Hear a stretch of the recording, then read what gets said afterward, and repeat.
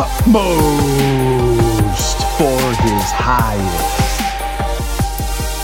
Praise God, and what a glorious day. Let's go through utmost for his highest, the dilemma of obedience. The dilemma of obedience. If you want to read along, go to utmost.org.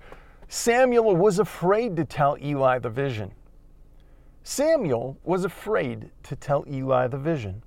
1 Samuel chapter 3.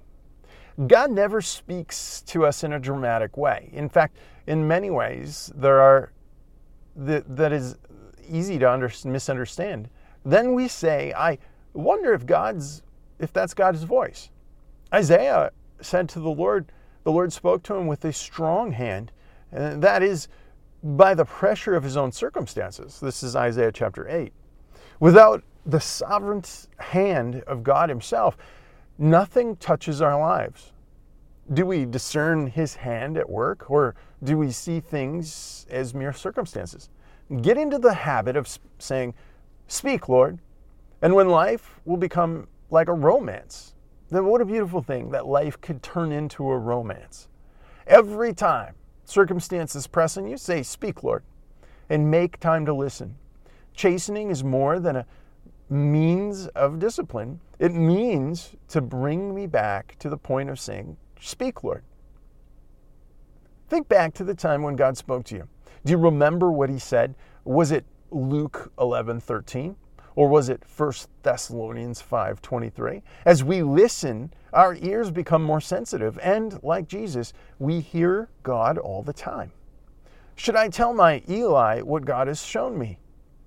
This is where a dilemma of obedience hits us. We disobey God by becoming amateur providences and thinking, I must shield Eli, who represents the best people we know. God did not tell Samuel to tell Eli. He had to decide that for himself. God's message to you may hurt your Eli, but trying to prevent suffering in another's life will prove to be an obstruction between your soul and God. It is at your own risk that you prevent someone's right hand from being cut off or right eye from being plucked out. Never ask another person's advice about anything God makes you decide before him. God, I'm sorry. If you ask advice, you will almost always side with Satan. I did not immediately confirm with flesh and blood, from Galatians 1:16. Lord, I just ask for your grace. You have given many decisions and determinations today, and I'm sure for the many that listen, you've done such the same. And I'd ask that we would just simply focus on hearing you simply. Nothing more, nothing less.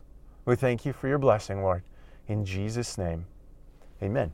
Hey, God bless you. Have a delightful day in the Lord.